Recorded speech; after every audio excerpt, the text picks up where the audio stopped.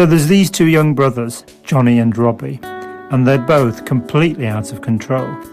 They're only 10 years old, but they cannot stay out of trouble. If there's anything going down, these two are in the middle of it. In desperation, their parents go and see their church pastor and ask him for help. After quite a lot of persuasion, the pastor agrees to try and talk some sense into them. But he wants to see them alone one at a time. So, Mum and Dad take Johnny in to see him, and the pastor thinks, I'm going to try and find out how much these lads know about the Lord. If I can find out where God is in their lives, I've got a good place to start from. So he sits Johnny down on a stool in front of him and calmly says, Johnny, where is God? Johnny stares back at him blankly. Well, the pastor isn't used to not being answered, and he's had a bit of a long day, so he raises his voice a little. Johnny, where is God? Johnny looks a bit puzzled now, but doesn't say anything. Pastor tries it a bit louder. Johnny, where is God? Johnny backs off a bit. He doesn't like being shouted at, but he knows the pastor is someone important, so he doesn't really want to answer back. Finally, the pastor's losing it. Johnny, where is God? At this point, poor little Johnny completely loses it. He falls backwards off his stool. He jumps up and makes for the front door. Runs down the drive, up the street and all the way back home.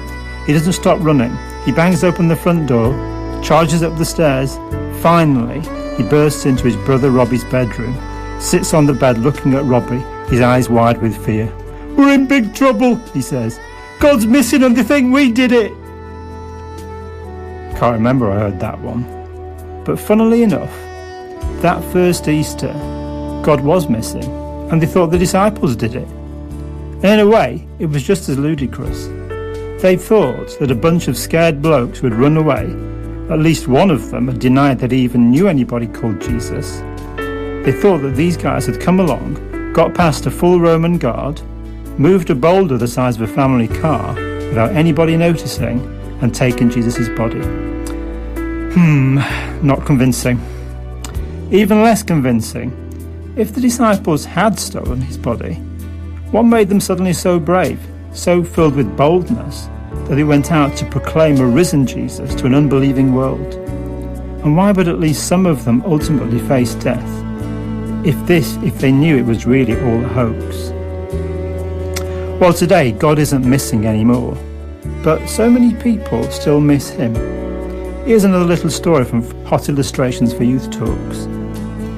Once upon a time, a family of mice lived in a large piano, a grand piano. They loved their piano world and the music that often came to them, filling all the dark spaces with sound and harmony. At first, the mice were impressed by it. They drew comfort and wonder from the thought that there was someone somewhere who made the music. Although this someone was invisible to them, he felt close to them. They loved to think about their unseen player, whom they could not see. Then one day a daring mouse climbed up part of the piano and returned in a very thoughtful mood. He'd made a discovery which revealed how the music was really made. Wires were the secret, he said. He had found tightly stretched wires of graduated lengths which trembled and vibrated and made the music. Now the mice had to revise all their old beliefs. Only the most traditional mice could believe any longer in the unseen player. The rest of them stopped believing. A little later, another mouse explorer returned from an expedition with yet a new discovery about the origins of the music. Apparently, hammers were the true secret. There were dozens of hammers that danced and leapt upon the wires. This made the wires tremble and play the music. This was a more complicated theory again, very scientific, but it all went to show that everything could be explained by physics and mechanical laws. We live in a purely mechanical universe, said one mouse to the other. Yes, said the other, one day we will be able to explain everything in our world by ourselves. And so the unseen player came to be thought of as just a myth, and they stopped believing. Meanwhile, the unseen player continued to play. Paul writes in his letters to the Romans, ever since God created the world, his invisible qualities, both his eternal power and his divine nature, have been clearly seen. they are perceived in the things God has made.